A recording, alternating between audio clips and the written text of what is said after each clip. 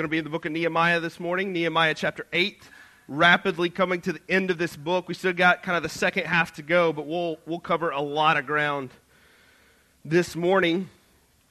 I say that, but my voice is holding out for the moment. We'll see how long it holds. This morning may have to be a little bit shorter than our typical Sunday. I'm sure you guys are sad about that. Cut your morning naps a little bit short. So, like I said, Nehemiah chapter 7, the end of chapter 7, and then into chapter 8.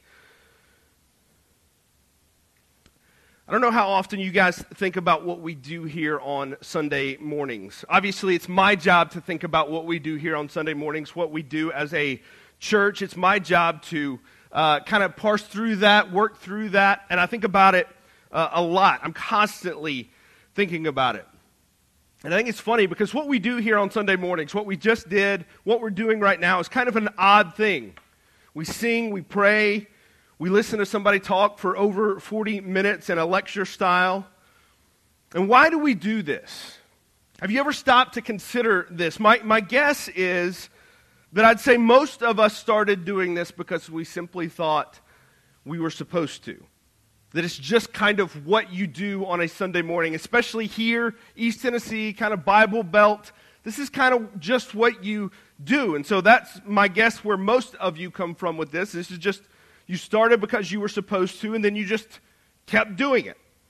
You kept doing it for a variety of reasons, but you just kind of kept doing it, which is fine and good. I don't want to knock that. I think there's a lot of good to that. But for those that don't come to church regularly, those that are kind of outsiders to the regular routine of church, they can kind of see how odd it is what we do. And I think that's kind of lost on those of us that have been coming to church for a while because this feels normal to us, but it's not normal to a lot of people. It just looks different than most things in our culture. This is not a concert. It's not the same kind of thing. This is not showing up to just hear a lecture. It's not just that. There's a rhythm. There's a routine. It's what we would call a liturgy to what we do when we stand, when we sit. All those type of things are kind of baked into what we do. And so I wonder about you. If you were to ask, what is the church? I hope most of you would say something like, well, it's not a building. It's not a set of programs. But it's a group of people, a community of people that all believe in and worship Jesus. And that's the right answer. That is a right answer. That is what a church is. It's a good, solid answer. But if somebody were to follow up with that, and they were to say, well, what exactly do you guys do?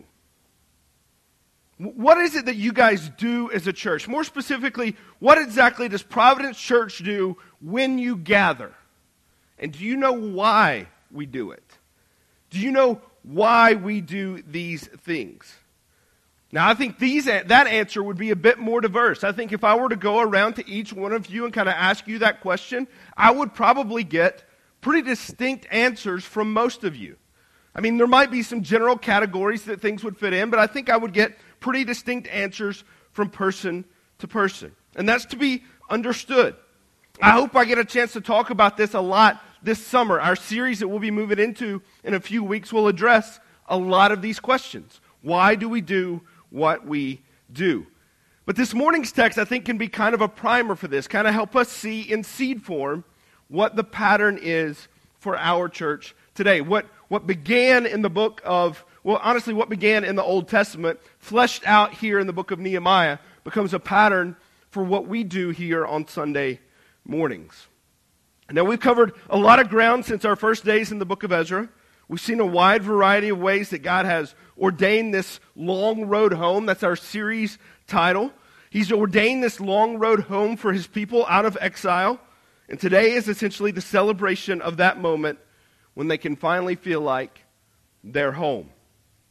At least somewhat home. What we're going to see is that today is the culmination of all the hard work of Zerubbabel, Ezra, and Nehemiah, and all the course of this over 100 years now that they have been working to come back to Jerusalem, to get the temple rebuilt, to get the wall rebuilt, and to be back home. It's just short of 100 years, and beginning at the beginning of Nehemiah chapter 7, actually at the end of Nehemiah chapter 7, we have the account of the moment when the wall is finally built. So let's look at that. This is Nehemiah chapter 7. It is the beginning of Nehemiah chapter 7, verse 1. Now when the wall had been built, and I had set up the doors, and the gatekeepers and the singers and the Levites had been appointed, I gave my brother Hananiah, the governor of the castle, charge over Jerusalem, for he was a more faithful and God-fearing man than many. And I said to them, let not the gates of Jerusalem be open until the sun is hot. And while they are still standing guard, let them shut and bar the doors. Appoint guards from among the inhabitants of Jerusalem, some at their guard posts, and some in front of their homes. The city was wide and large, but the people within it were few, and no houses had been rebuilt. So the wall is built at this point. All that work that we've seen in the book of Nehemiah, they're now to this point where it is built. And it's time to kind of turn our gaze inward.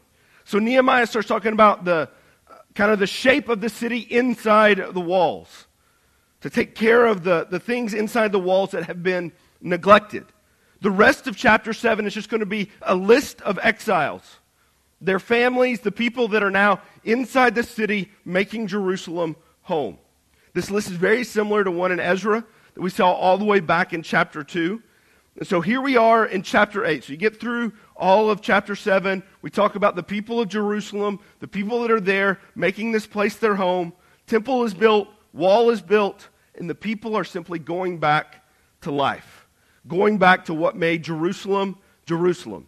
Going back to the things that they know and the things that they love. So what does it look like when they do that? When they go back to what they love and to what they know. It doesn't mean that they go to the lake.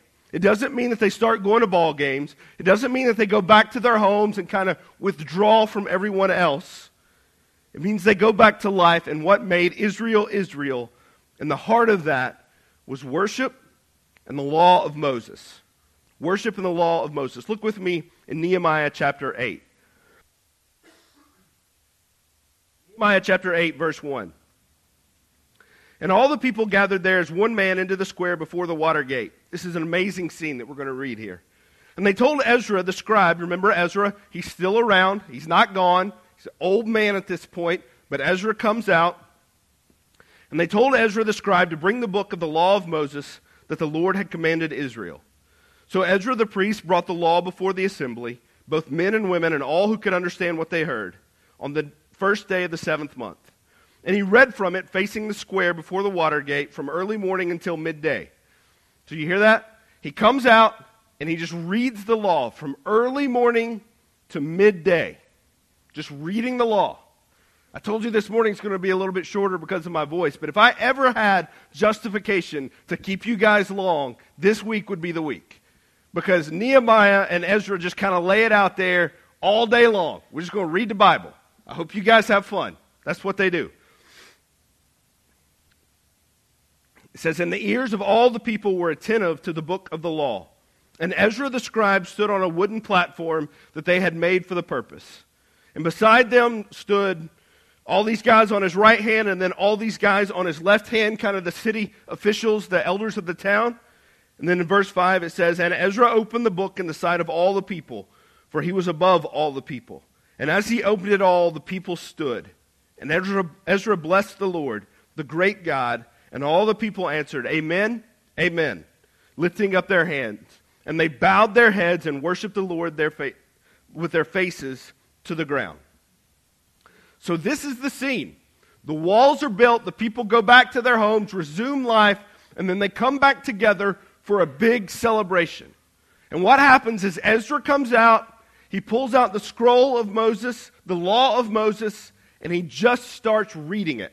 He's up on an elevated platform in the middle of the town square, and as he comes up and he starts reading this, all the people stand in unison and they listen to what he has to say. And then as he says it, they bow down and they worship, they say amen, and he just keeps going from morning until the middle of the afternoon.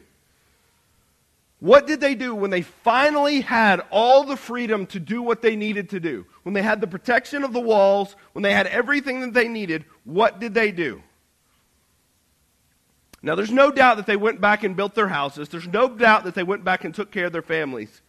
But what is recorded for us here is that Ezra comes and he reads the law, and they had church. They had church. That's what they chose to do when they had the freedom to do anything. They chose to have church. They had a church service. Ezra's back. He brings it out. It's a powerful scene for us to witness. He opens the book to read. The congregation is all gathered, and they listen to him. He's not even preaching. He's not even doing anything preaching at all. He's just opening up somewhere in Genesis or Leviticus and reading. He's got no PowerPoint, no funny stories, no video clips, no smoke machine, no band playing with the keys behind him to make everybody feel something special. He didn't even have a microphone. All he had was standing in the middle of the people on a big platform, and he's just reading. And the people are carefully listening.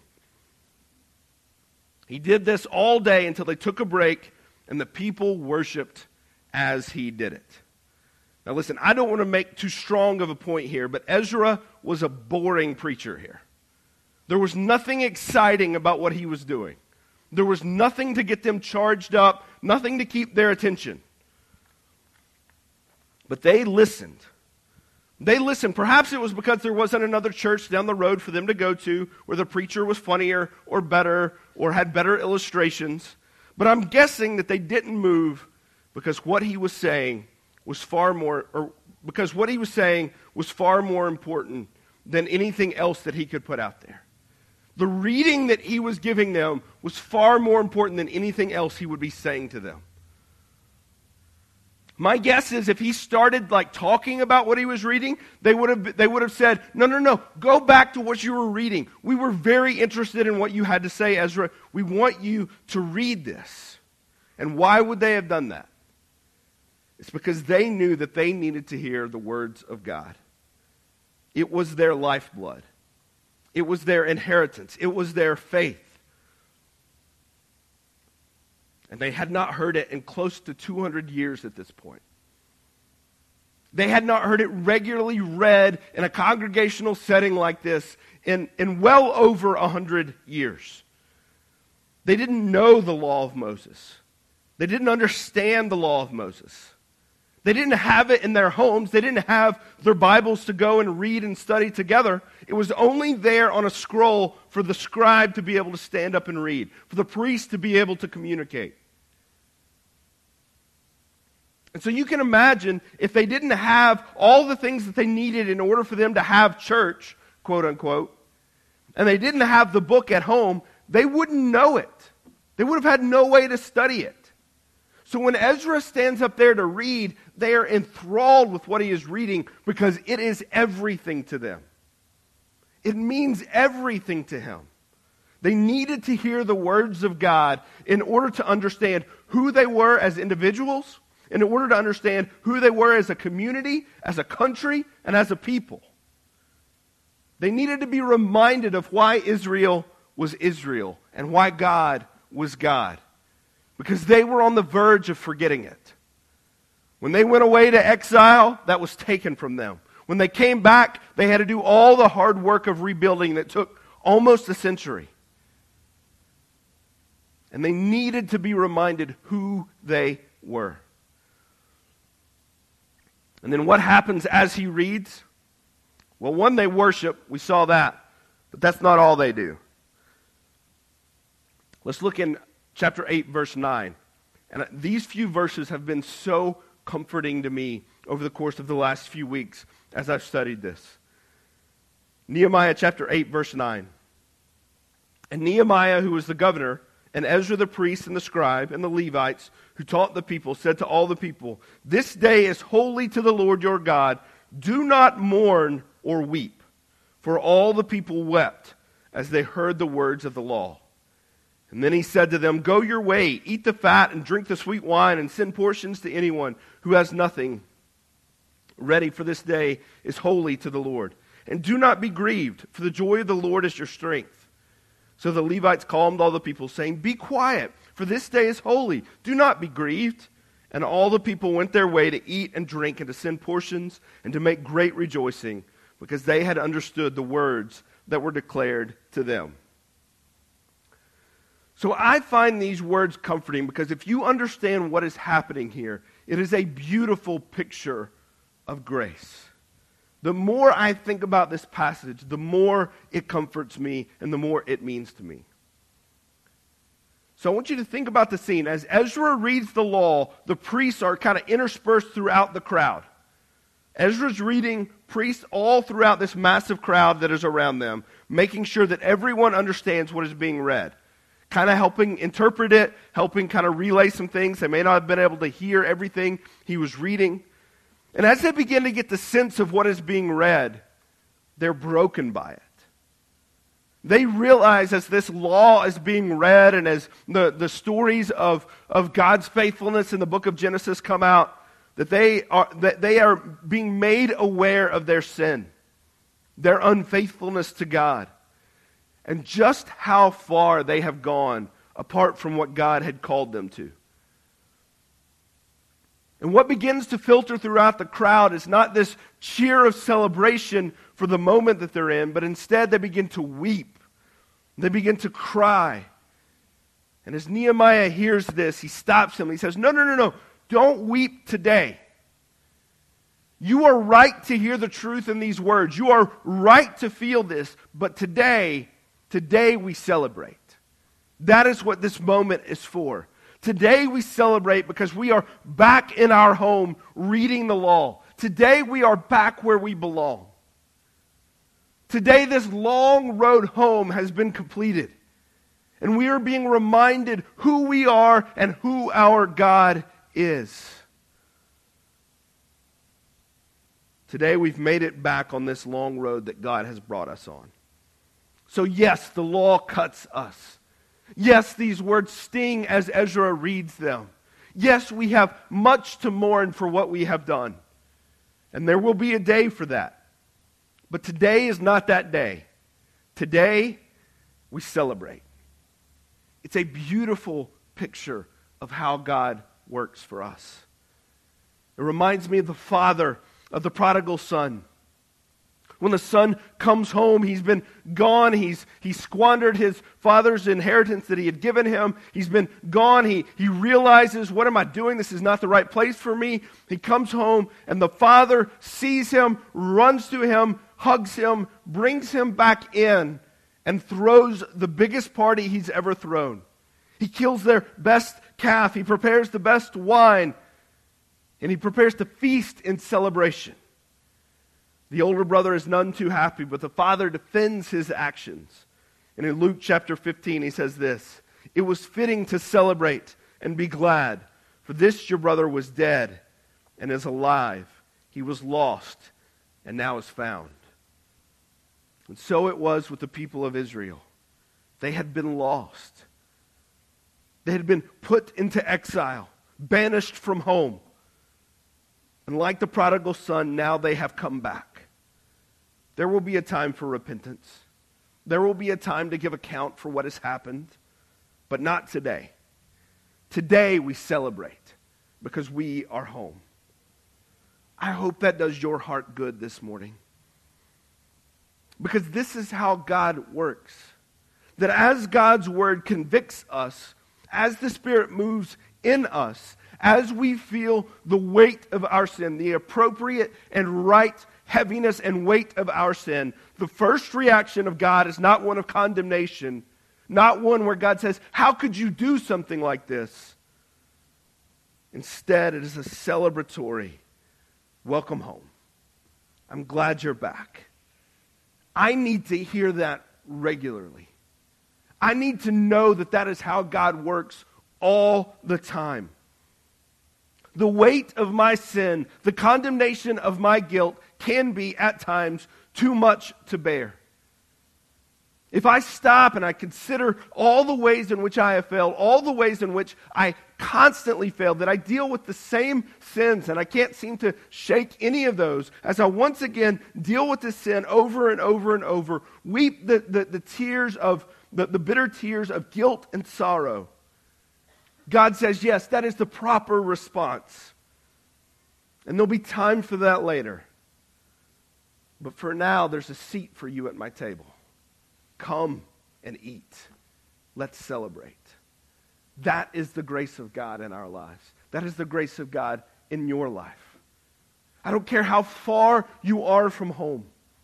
And as we talked about, we are all far from home in our own ways. I don't care how long the road is to go back. When you come back to God, His response to you is, come. There's been a seat open at the table since the day you left. Come back. Let's eat. Let's feast together. Some of you have no idea that God is like that. Some of you have never heard that that's how God works. Some of you have been told, or at least you've been convinced, that you've got to earn your way back into His good graces before that seat at the table is open. But that's not how grace works. I need you to hear me this morning. God's grace is not that you can earn your way back. It's that the seat of the table has always been there, and it always will be. You have reserved seating. You simply need to come and eat and feast on the grace of God. The last line of Nehemiah in 8:12, it says they rejoiced because they understood the words that were being told to them. They rejoiced and they celebrated because they understood, many of them for the first time in their lives. They understood both the holiness of God and the grace that He has shown them. May that be our story here this morning. That we all heard the words of grace. That we left here rejoicing at a God that did not leave us as exiles, but brought us back home. So then what did they do? If you keep going in chapter 8, they realize that the reading of the law is happening, and as it's happening, they realize that they are at the right time where they should be observing a feast, to participate in one of the great feasts that God has commanded the people of Israel to do, the Feast of Booths or the Feast of Tabernacles. We talked about this a couple of months ago when we began the book of Ezra. So they do as they're commanded, and they begin to build these temporary booths. They begin to kind of do this. So remember what we talked about, the Feast of Tabernacles? This is where they would all sleep outside under the stars. They would live in these kind of temporary, week-long shelters that they make up in order to remember how God was faithful to them in the desert and as they left Egypt in the Exodus. To kind of recreate what their ancestors went through as they fled from slavery. And it helps them to recall God's faithfulness even in the midst of those days. This week-long festival. And they recount the faithfulness of God to the people. It's designed to help them remember what God has done. So they read the law. They remember who they are. They remember who God is. They remember how God has delivered their people in the past. They tie that to how God has delivered them from exile now. And they celebrate it with this festival marking the occasion. And then when the celebration is over, they keep going. Nehemiah chapter 9, verse 1. Now on the 24th day of this month, the people of Israel were assembled with fasting and in sackcloth and with earth on their heads. And the Israelites separated themselves from all foreigners and stood and confessed their sins and the iniquities of their fathers. And they stood up in their place, and they read from the book of the law of the Lord their God for a quarter of the day. For another quarter of it they made confession, and they worshiped the Lord their God. Again, God ordains really long church services. That seems to be the message that we can take from this.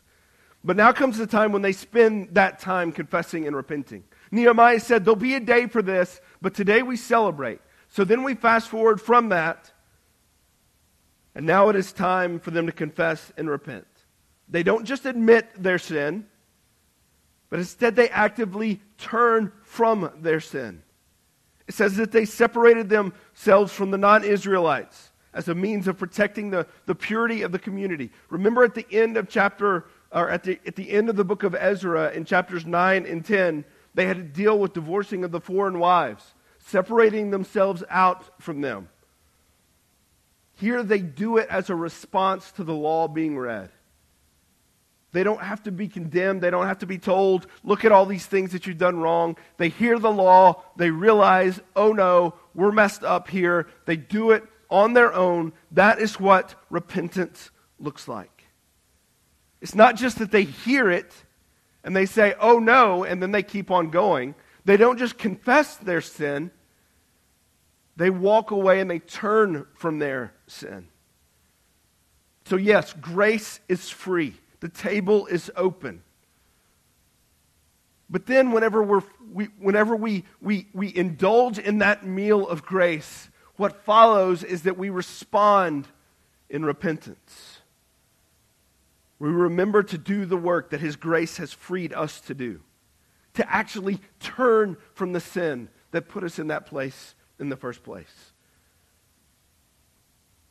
And then you can look in Nehemiah chapter 9, 6 through 37. Big, long passage that is there. I'm not going to read all of it. But there's a long prayer of confession. There's this long prayer of confession and repentance of sin. They lay out all the things that they've done. All the things that the people that came before them had done. And they say, we were wrong for these things. God, help us, forgive us. We confess that we were wrong in them. And then in verse 38, they conclude the prayer. They come together. And it says, because of all this, we make a firm covenant in writing. On the sealed document are the names of our princes, our Levites, and our priests. Now, I'll talk a lot more about this next week and what all this means. But I just want to point out, at the end of all of this, at the end of this long worship service, at the end of the festival of booths and the celebration that they have there, at the end of all these things that they go through, they then confess all their sins, repent of their sins. And then they come together and they make a covenant together with God, signed by the officials and all that participated in the covenant. This teaches us a powerful lesson about the way repentance is supposed to work. Because what we tend to think is that repentance is something that we do on our own. Right? When God convicts you of a sin, what do? You deal with it in private for the most part. You say, oh man, that's right, I shouldn't have done that. God, please forgive me of this, and then you move on. That's kind of the pathway of how this works. But what we see here is that their repentance is not done in isolation. It's not done in quiet, silent prayers all by themselves. It's not done in their homes where no one else knows. It's done in the public square with other members of the community.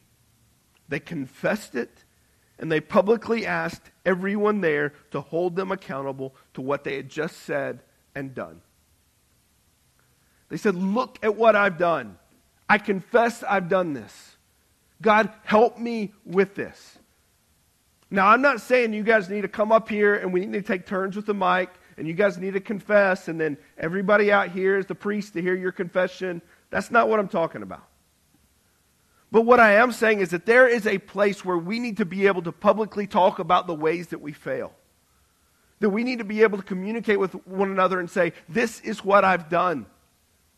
I need to repent. I need to be held accountable for this.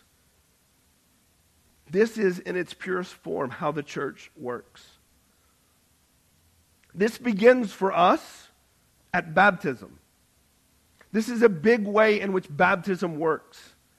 It is us coming forward, confessing our sins, saying that we are not worthy. We need the grace of Jesus. We need Him to work in our lives. We need Him for salvation. And then we participate in baptism. That's the sealing of the covenant. And we ask everyone there. This is why baptism doesn't happen in private. This is why baptism happens in front of the whole church.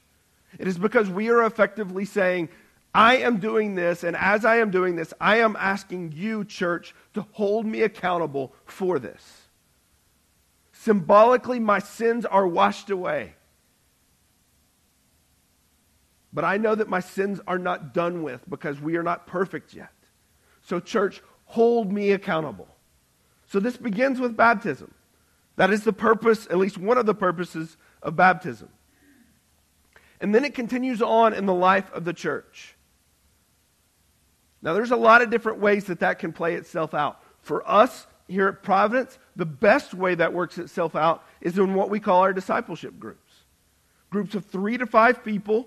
So you don't have to stand up here before everybody, but you can talk to these people that know you and know you well, and you can say, this is what I'm struggling with. This is the sin I can't seem to eliminate. And you openly confess it. Say, this is what I need help with. And then they help hold you to that you would turn from that sin. So we have different environments for these type of things. We come together, we have a service very much like what Nehemiah describes here in chapter 7 and 8 and 9. And then confession can happen here on Sunday morning for sure. But it's best going to happen in those groups that gather together regularly. So let's just summarize what we've seen from Israel in these 2 chapters. And then I quickly just want to tie that together for what we do here. And as I said, as we go throughout this summer, after we finish the book of Nehemiah, we're going to talk about this a lot more. Kind of what goes on behind why we do what we do. So they gathered together, and what did they do? They read the word. And then they applied the word. They celebrated the grace of God. They remembered God's faithfulness and grace from their own lives and from the lives of previous generations. They confessed their sin. They repented of their sin. They prayed together. And they did it all in the context of community. And in a nutshell, that is what we do at Providence Church. That is what we do here on Sunday mornings. It isn't all we do as a church, but it's a good picture of what our gatherings should be like. We study the Word. We apply the Word. We sing songs recounting the goodness and the faithfulness of God. We take time to remember God's faithfulness in our lives and in the lives of those that came before us. This is a big part of what we do with the Lord's Supper. There's a lot more to it than that. But when we take the Lord's Supper, that is a big part of what we are doing. We are remembering what God has done on our behalf and celebrating the grace of God in that. We urge one another to confess their sin to one another. We pray together. And it's all done in the context of community that we might spur one another on and hold one another accountable. This is what we do at Providence Church. This is church. Now, I don't think this passage in the book of Nehemiah is here to say this is what church exactly should look like. But I think there's a lot we can learn from that. There's a lot we can learn about the grace of God. I think there's a lot that the church needs to learn about the power of God's Word. We get so caught up in so many other things about church. So caught up in all the different things we can do to try to draw more people in. And all that comes from good conversations, and it comes from a good place. But I think sometimes we can get so caught up in that's what we try to draw people with. But the truth is, all that Ezra did is just read the law of Moses. Read the stuff that we would all pretty much consider the boring parts. At least a lot of it. But God's Word works its way into the lives of the people. They find their identity in His Word. Not in the style of music they sing. Not in the style of the building that they're in. They find their identity in His Word. They find how they have fallen short. And then they find the grace of God that comes with that. It's a beautiful picture of how church should work. And I hope that we can follow this model as best we can. At least let this be a bit of a guide, a bit of a launching point for us to say, this is what we believe in. This is what we hold to be true. I pray that we here at Providence would do the same thing, that we would find our identity in the Word of God and in the Spirit as He applies that Word to our lives. That is what the church is. That is the foundation of the church.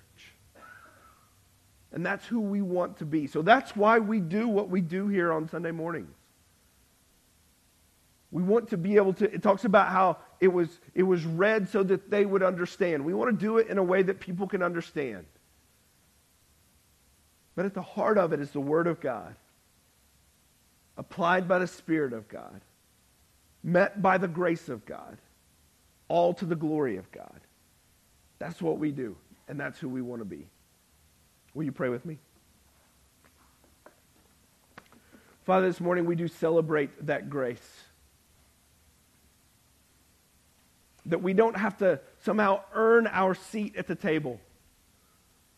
We don't have to show up and give proof that we can afford to buy our way to the table.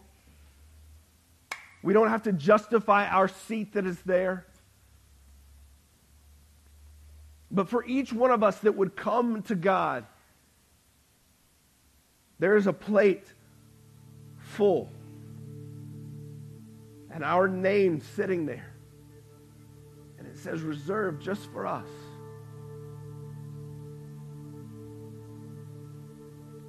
Father, may we know you like that. Full of grace, slow to anger, abounding in love. May we celebrate the way the people did in Jerusalem. May we repent the way the people did in Jerusalem. May we find our true identity in you, in your Spirit, and in your Word. May we be marked by that. And Father, I pray that you would draw us here together, to covenant together, to that end. It's in Christ's name we pray. Amen.